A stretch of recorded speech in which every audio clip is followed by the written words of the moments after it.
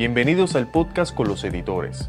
Conversaciones sobre el quehacer noticioso, cultural y o deportivo con periodistas de Metro Puerto Rico y sus invitados.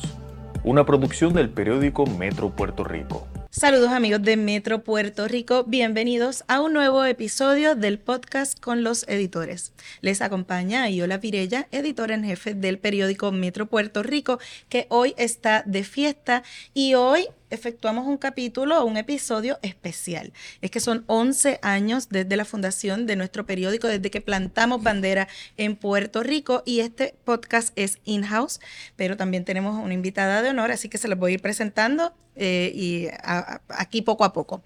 Félix Caraballo, a mi lado, es el Big Boss, aquí el CEO de Metro Puerto Rico, así que la primera vez que estás en el podcast. La primera vez, y hoy no soy Big Boss, hoy nos acompaña la verdadera presión, la verdadera Big Boss. La verdadera Big Boss. Antes de pasar allá, quiero también presentarles a mi compañera, colega, gerente comercial de Metro Puerto Rico, Rocío Badía. Bienvenida, muchas gracias, Rocío. claro. También te estás estrenando contenta, en el podcast. Sí, esta sí es mi primera vez. Muy bien. Y ahora sí, la primera Big Boss de Metro Puerto Rico, que esa sí que plantó bandera aquí, nuestra primera gerente general, Johanna Öberg. Bienvenida nuevamente. Bienvenida. Gracias a todos. Estoy súper emocionada de estar de vuelta aquí. Queríamos tenerte, coincidió y qué bueno, pero un poco para repasar. Queremos repasar cómo han sido estos 11 años, pero cómo fue el arranque. Yo estuve ahí contigo, pero obviamente tú lo ves desde una perspectiva distinta. Llega de un conglomerado, un periódico el más grande del mundo, a Puerto Rico, y se decía mucho como que porque otro periódico, ustedes están locos, no van a tener éxito. Pero tú llegaste y lideraste este proyecto y 11 años más tarde estamos aquí. ¿Cómo fueron esos primeros tiempos? Bueno, esos primeros tiempos fueron súper interesantes. Yo llegué aquí sola en la isla, mi familia llegó un mes o dos después. Al principio teníamos 3 meses para lanzar el periódico, pero por movimientos de la competencia, de repente teníamos 3 semanas. Qué bien. Por empezar, necesitaba encontrar gente bien buena.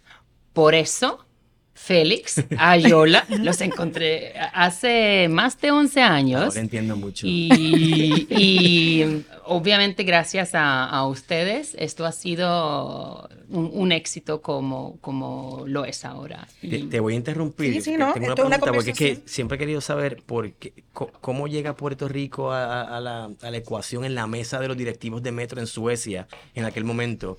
¿Por qué Puerto Rico? ¿Qué conocían de una isla tan pequeña en el Caribe? ¿Y cómo fue ese proceso de investigación, de research para establecer la marca aquí? Muy buena pregunta. En ese tiempo estuvimos en México, estuvimos en Chile, en Perú, en Ecuador, en Brasil. Y estuvimos eran esos países que a esa época estuvimos. Y queríamos seguir expandiendo y no sé quién se dio la idea de mirar a Puerto Rico, pero Puerto Rico entendíamos que era un mercado bien interesante por la proximidad de Estados Unidos, pero igual así siendo caribeño y diferente. Exacto.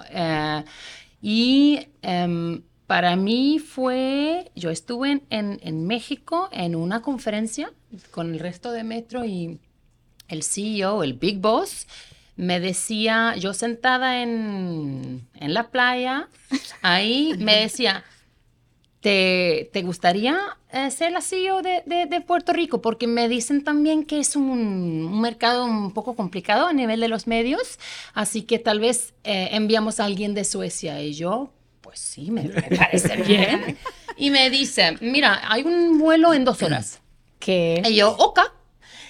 Me fui, llegué aquí y 24 horas después me había decidido que aquí quiero vivir. ¡Wow! Y mudaste a tu familia para acá. Sí. ¿Cómo fue ese proceso? Interesante. A esta época mis 2 hijos, ahora tengo 3, mis dos hijos tenían 2 y medio y 4 y medio, así que eran chiquititos. Además, mi esposo le gusta jugar tenis, así que Era perfecto. aquí. Y llegamos y pusimos los niños en una escuela puertorriqueña. No queríamos uno de esos americanos internacionales para que aprendan español. Y fue bien interesante y obviamente ahora, 11 años después, nos fuimos hace 8 años. 8 años ya. Sí, seguimos teniendo amigos, amistades aquí, que esta semana que hemos estado visitando, Qué que bueno. nos dan, bueno, un warm welcome. Ha sido Sí. súper bueno. Echaron raíces aquí ustedes. Desde el punto de vista comercial, Metro también pues era disruptivo en esa época y seguimos haciendo muchas cosas disruptivas porque era el primer medio gratis. Entonces había que tener una audiencia, un modelo para que los clientes anunciaran ahí. ¿Cómo fue trabajar esa parte? Y entonces aquí quiero integrar a Rocío para que me diga cómo todavía hay clientes que están desde el día 1, que piden cosas diferentes y que hacen referencia a ese arranque. Así que comienzo por acá y ustedes dialoguen. Exacto. Nosotros hemos trabajado mucho juntas. Sí. Sí, tú sabes cómo era en el principio. Nadie entendía esa idea, pero ¿cómo que gratis? ¿Cómo va a Ajá, funcionar esto? Entonces yo me acuerdo ahí en mi carro, fui a tocar todas las puertas, habían algunos bien brave que al principio decían, ok, voy a probar. Y las puertas que no me querían abrir, seguía tocando y Todavía seguimos así siempre. Siempre hay puertas que Parte de la tocar. dinámica, sí. y ha sido súper interesante, muy duro a veces, pero con clientes que realmente se lanzaron a esa cosa bien nueva, que yo creo que ha sido para ellos también un éxito, ¿verdad? Sí, definitivamente. Yo creo que esas puertas que abriste, ¿verdad? Todavía agradecemos esas relaciones que, ¿verdad? Que se comenzaron y que hemos mantenido al día de hoy. Claro. Hicimos tantas y tantas cosas disruptivas que la gente todavía recuerda y todavía hoy sigue siendo, ¿verdad? Una gran oportunidad. Yo decía esta mañana en una entrevista que yo sé lo que yo vendo hoy, pero mañana yo no sé, y mi equipo de ventas está ahí, saben que a lo mejor en 2 horas hay algo nuevo. Y es uno de los atractivos, Sí, ¿verdad? sí. De los grandes aciertos de Metro, el reaccionar en real time, reaccionar al momento. Nos pasó ayer, nos pasó en día reciente con el tema de los Panamericanos.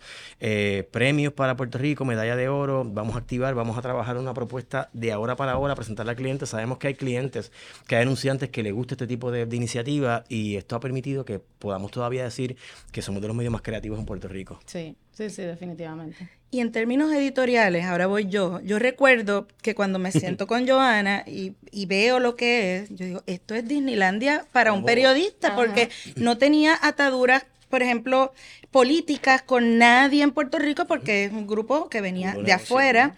El negocio era hacer periodismo y me decían, tiene que ser objetivo en términos políticos, en términos religiosos, tiene que ser temas que le interesen a la gente. Y yo, wow, yo voy a poder de verdad trabajar sin ningún tipo de nada de presión. Y así fue, pero la gente te decía como, ay, Eso no va a funcionar aquí. Tiene que ser político. ¿Con quién estás? Y yo estaba tratando de Con todo decir, y con nadie. Exacto, con todo y con nadie. Y eso es la idea del periodismo. Core, claro. Sí. ¿Y cómo pudiste entonces? Había gente que decía, no tienes que definir una línea, y yo puedo decirlo, ¿verdad? Pero me gustaría que lo habláramos, que no se cruzaba esa línea, es como que no, el departamento editorial es independiente y no va a pasar. ¿Sentiste presiones al principio o no? Sí, pero como de donde yo vengo y la idea al core del Metro es realmente ser para todo el mundo y bien objetivo y obviamente es diferente en diferentes culturas, pero la cultura de donde yo vengo para mí era editorial, comercial, tienen que trabajar juntos, pero cada uno tiene que entender sus límites. Sí. Yo recuerdo mucho de la resistencia que se creó al principio, particularmente el tema de la paginación. Que se hablaba de las 16 páginas, eso es un periodiquito, eso es un folleto, mucha gente dentro de la industria publicitaria y en otros sectores del país, y fue un poco no cuesta arriba, fue interesante el desafío de poder convencerlos de que iba dirigido a la noticia informativa de una forma bastante simple, pero directa, cosa de que no editorializáramos en términos de crear una opinión, de formar una opinión y permitir que el lector la formara, pero a la misma vez, siendo un periódico que nació con un DNA digital, pues pudiera darle seguimiento entonces a las plataformas digitales. Y esa combinación fue bien interesante y un reto, pero a la misma vez una oportunidad tan brutal para nosotros de poder presentar algo completamente diferente a lo que había en Puerto Rico. Yo lo digo todavía, Metro llegó a transformar los medios de comunicación en Puerto Rico, y a esto lo sumamos las cosas creativas impresionantes que se hacían en términos comerciales. Todavía lo hacemos y todavía podemos decir, y te lo dije cuando te fuiste, cuando se escriban libros sobre periodismo, el nombre de Johanna va a estar ahí porque trajo un modelo que todavía hay compañías que lo quieren emular, que lo quieren imitar. Sí. Yo creo que eso es fascinante, ¿verdad? Y en el camino surgieron para nosotros. Y ya no existen. Exacto. O sea, que realmente hubo intentos de crear el concepto, pero el concepto lo teníamos nosotros y lo hemos logrado. Y mira, seguimos aquí. Sí. Y también el mirar a otros países, ¿no? El hecho de que teníamos ese networking de qué está haciendo Chile, qué está haciendo México. Y cuando fuera de la red de periódicos, también de momento Johanna decía, vamos a Nueva York a una conferencia de contenido trabajado, pensado en la integración también de las marcas. Nadie en Puerto Rico hacía eso. Y cuán importante es enlazarse con una comunidad más allá, porque nosotros somos islas y estamos siempre mirando hacia nosotros mismos. ¿Cómo tú traíste esa mirada de qué está pasando en otros sitios? Vamos a integrarnos. Yo creo que hay muchas razones por las cuales Metro Puerto Rico ha tenido éxito, ¿verdad? Pero una de las cosas es eso, ser parte de un network más grande. A esa época estuvimos en 23 países. Obviamente, no había que reinventar las ruedas que ya existían, sino sacar lo mejor de nuestros colegas. Sí. Y además yo creo que otra razón de éxito es simplemente lo que tú dices, Félix, la oportunidad de lanzar un periódico en papel y una plataforma digital a la vez. Sí. Porque eso no habíamos hecho en Europa. En Europa lanzábamos primero el periódico de papel y después la plataforma digital. Y poder lanzar las dos a la vez, eso yo creo que es una gran razón del éxito. Sí. Y nosotros desarrollamos un músculo digital tan fuerte que en la pandemia pues nos permitió seguir con la gente en todo momento y reinventarnos también porque teníamos esa habilidad de ¿qué está pasando? Vamos a ajustarnos, vamos a hacer resúmenes diarios. Sí. Incluso crecimos. Sí. O sea, yo desde ese día, y perdona que te interrumpa, pero me acuerdo de ese día, nos mandaron a cada cual a las casas, lockdown full, y ya Aiola prendió cámara y nunca más la apagó. O sea, son conexiones 3 veces al día, conectamos con nuestro público para resumen de noticias en la mañana, mediodía y por la tarde. Y si hablamos de anécdotas, podemos estar días aquí hablando, y me gusta mucho una historia que Aiola hace cuando el huracán María.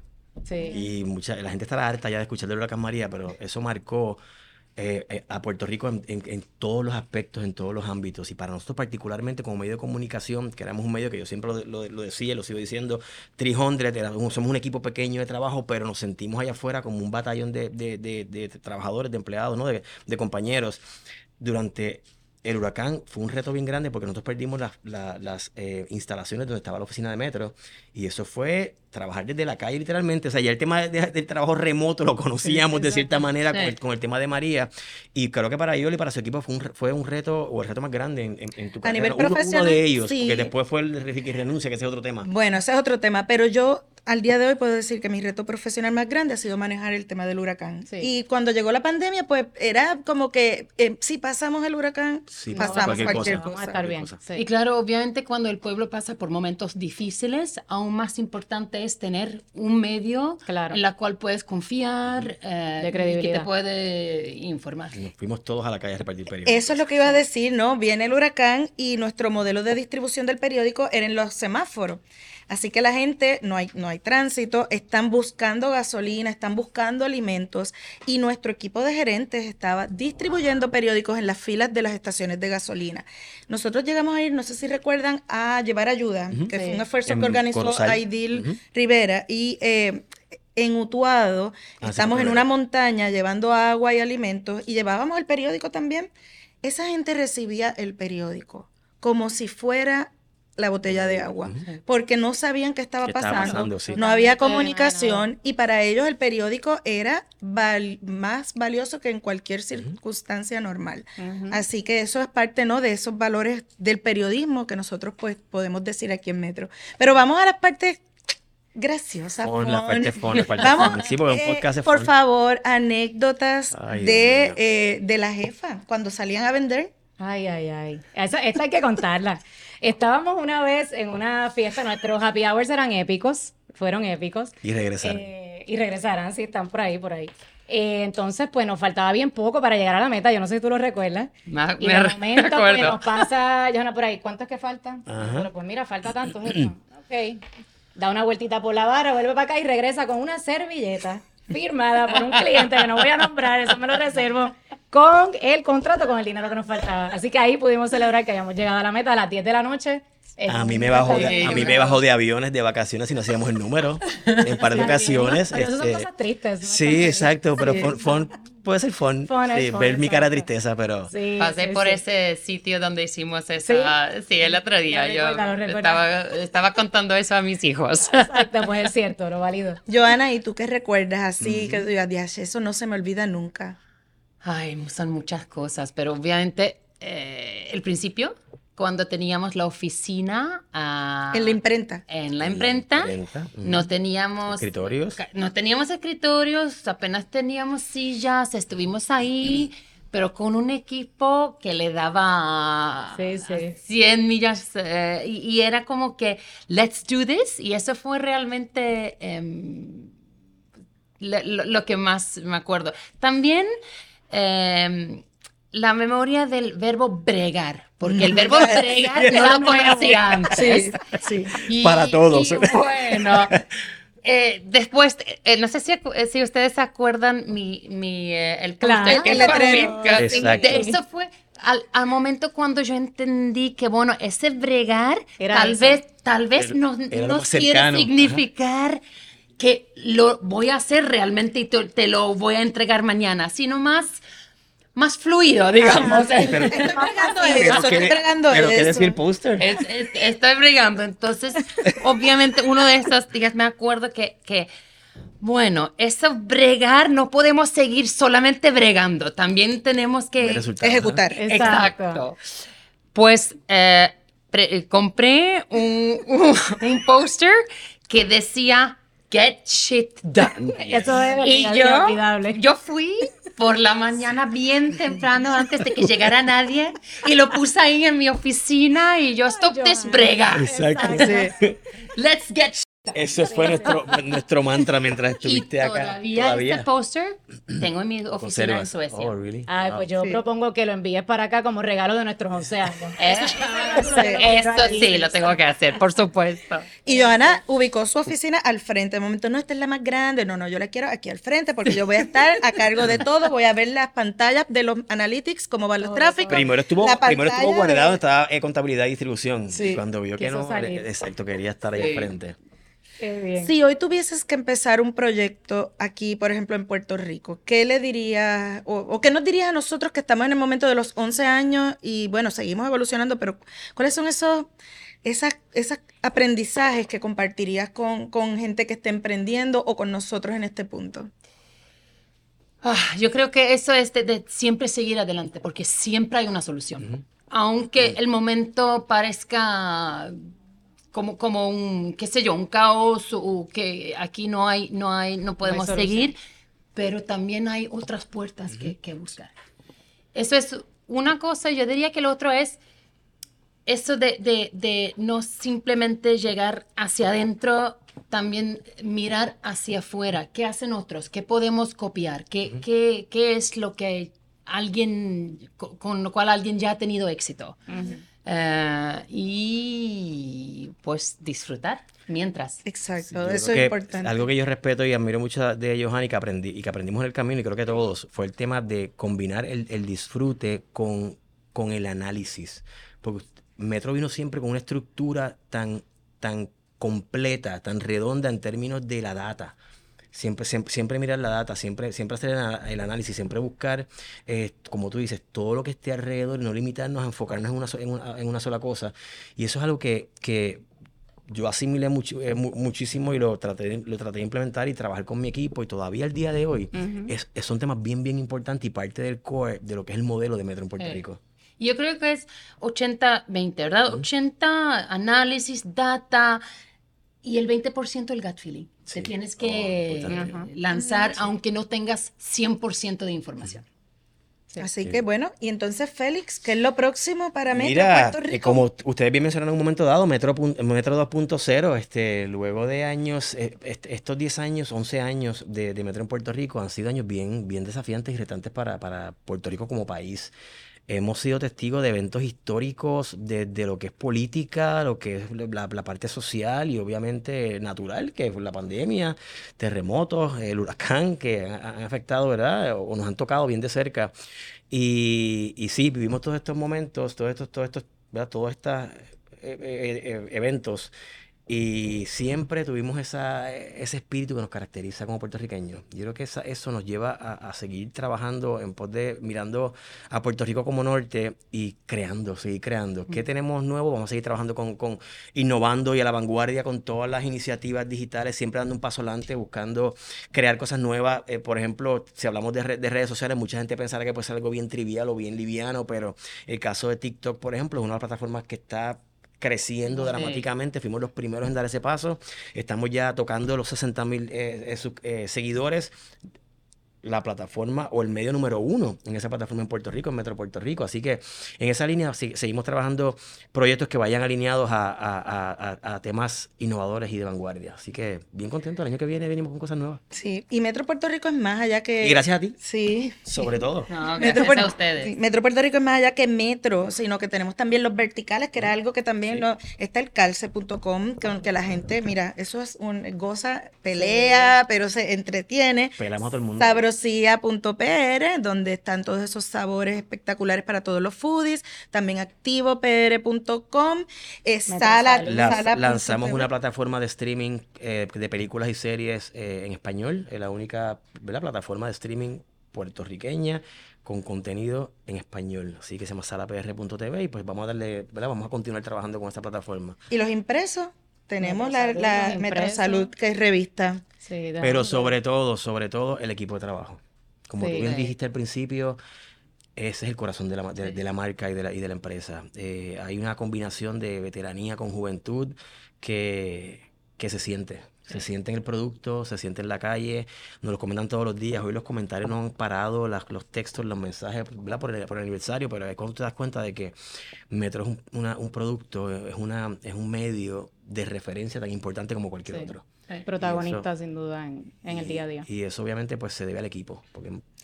Y hablando del equipo, quiero aprovechar entonces para quienes nos están viendo, agradecer, ¿no? Johanna está aquí, que fue la fundadora, pero han pasado tanta y tanta gente buena, buenos periodistas, grandes ejecutivos que están ahora en otros lugares, gracias al CITES, ¿verdad? Gracias a su formación y a que y no es algo que digo yo, sino que ellos nos lo dicen, nos lo representan. Así que le queremos agradecer a todos ellos. Cada quien fue importante en un punto en el desarrollo de lo que es hoy Metro Puerto Rico. Claro que sí, pero como todo comenzó, ¿verdad?, con este grupo, pues queremos darle las gracias a Johanna por ese empuje. Falta un par que no están aquí. Pero... Sí, por ese empuje. Además y otra cosa, ¿no? Como, por ejemplo, en el caso mío como mujer, de decir, no, vamos a sentarnos a negociar. Nunca nadie me había dicho a mí, vamos a sentarnos a negociar. ¿Cómo es esto? Así que muchas gracias también por empoderarme, ¿no?, a ser la persona que soy hoy. Gracias. Y gracias a ustedes y gracias a todo el pueblo puertorriqueño, porque en aquel entonces, hace 11 años, todo el mundo me dio una bienvenida súper caliente. Bueno, la competencia tal vez no, pero el resto. Pero eso es una buena señal. Y hasta hoy, cuando estamos aquí de vuelta para visitar, encuentro las mismas calidades en la gente. Es por eso que Puerto Rico siempre lo llevaré en mi corazón para Qué siempre. bueno. La Les competencia pido está sentido. temblando cuando Sí. te ves en las redes sociales que estás en Puerto Rico, ¿a qué vendrá? Exacto, ¿qué están haciendo ¿Qué aquí? están haciendo aquí? Les propongo algo. Vamos a despedir este episodio, pero vamos a brindar con Ay, todo el pensé equipo que- de trabajo pensé que por iba a los cantar. 11 años de Metro Puerto Wow. Rico. Muy bien. Ustedes, donde estén escuchando o viendo este podcast, también pueden brindar salud por los 11 años de Metro Puerto Gracias a Rico. todos por Eso es así. seguirnos. Gracias. Gracias. Yeah.